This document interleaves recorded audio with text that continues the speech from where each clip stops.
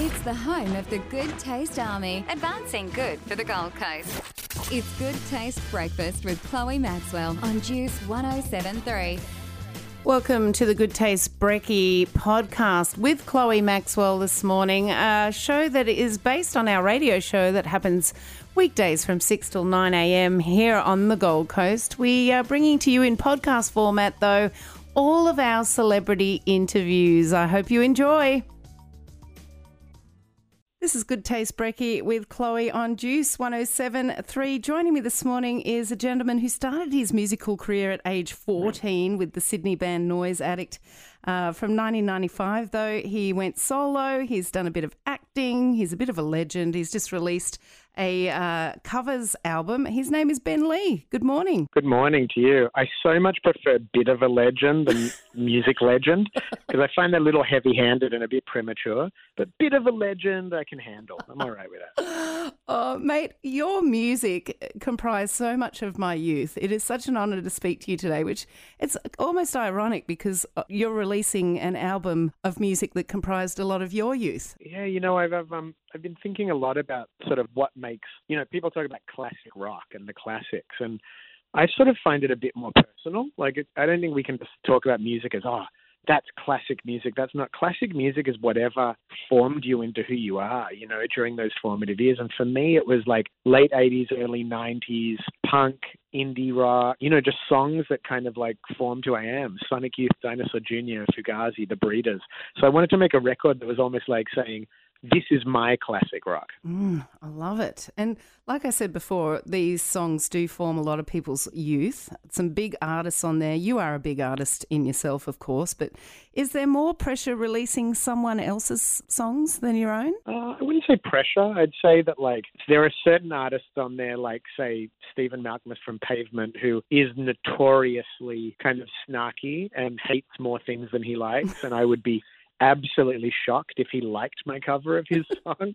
But, you know, then I got a really nice email from Thurston Moore from Sonic Youth the other day saying he loved what a dignified version of a Sonic Youth song I'd done. And, you know, so it's kind of like there's a certain pressure in that, like, you ideally would love the bands to like it, but it's really not about them. It's about me and my relationship to their songs.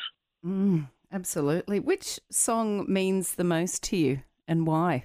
Well, it's funny because now it's become a bit of a different thing because the process of making the record has made some of them special. But one of them, you know, there's an artist named Daniel Johnston who died last month, who's someone I was the musical director for his, like, retirement tour, his LA shows, and we did a radio session and, you know, getting to play with him, I think last year or the year before, so close to, you know, when he passed, it was, and recording this right before, that song has taken on a new meaning. It's a song, Speeding Motorcycle, and it's a song about freedom and rock and roll and love and wildness, and I really, I don't know, I'm very moved that I got to play it with him and then moved that I got to cover it, before we lost him. Yes, very sad. I wanted to ask as well, you did dabble a little bit in acting back in the day. You were in, what was the name of that movie? The Rage in Placid Lake. The movie called The Rage in Placid Lake, yeah. Yeah, do you think you'll do anything like that again? I mean, I sort of have a bit of a, like, you know, with my albums, they're very much like my personal vision, you know, and then as far as collaborations and other projects and other mediums, I'm sort of open to them.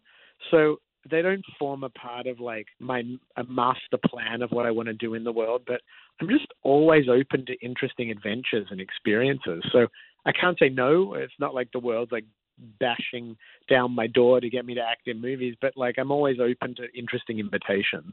Well, you're a family man now too, aren't you? It's true. I have a 10-year-old daughter and an almost 18-year-old stepdaughter. Wow. That's got to be challenging within itself. I'm a stepmother myself, and I find that being a step parent is probably one of the most challenging things because you're their parent, but you're not in a lot of ways. Yeah, it's very unique. It's very unique, but in some ways it's also very freeing. And, you know, she loves music and she's got a very philosophical mind. So I think we've always bonded also as friends. And I respect her kind of as a thinker, you know, so it is very unique. And I always say, like, no one plans to be a step parent, but I think of it as one of the sort of just unexpected blessings in my life, really. Oh, I love that. Thank you for sharing. Ben, you're releasing the album on November 22nd, but I think can we have a little sample of it before then, do you think? Yeah, there's actually 2 songs, the Daniel Johnston song and a cover of the Breeders' Divine Hammer, that are already streaming, and people can check those out, and then the rest of the album, November 22nd. Excellent. Ben Lee, thank you so much for joining me this morning. Quarter Century Classics, check it out.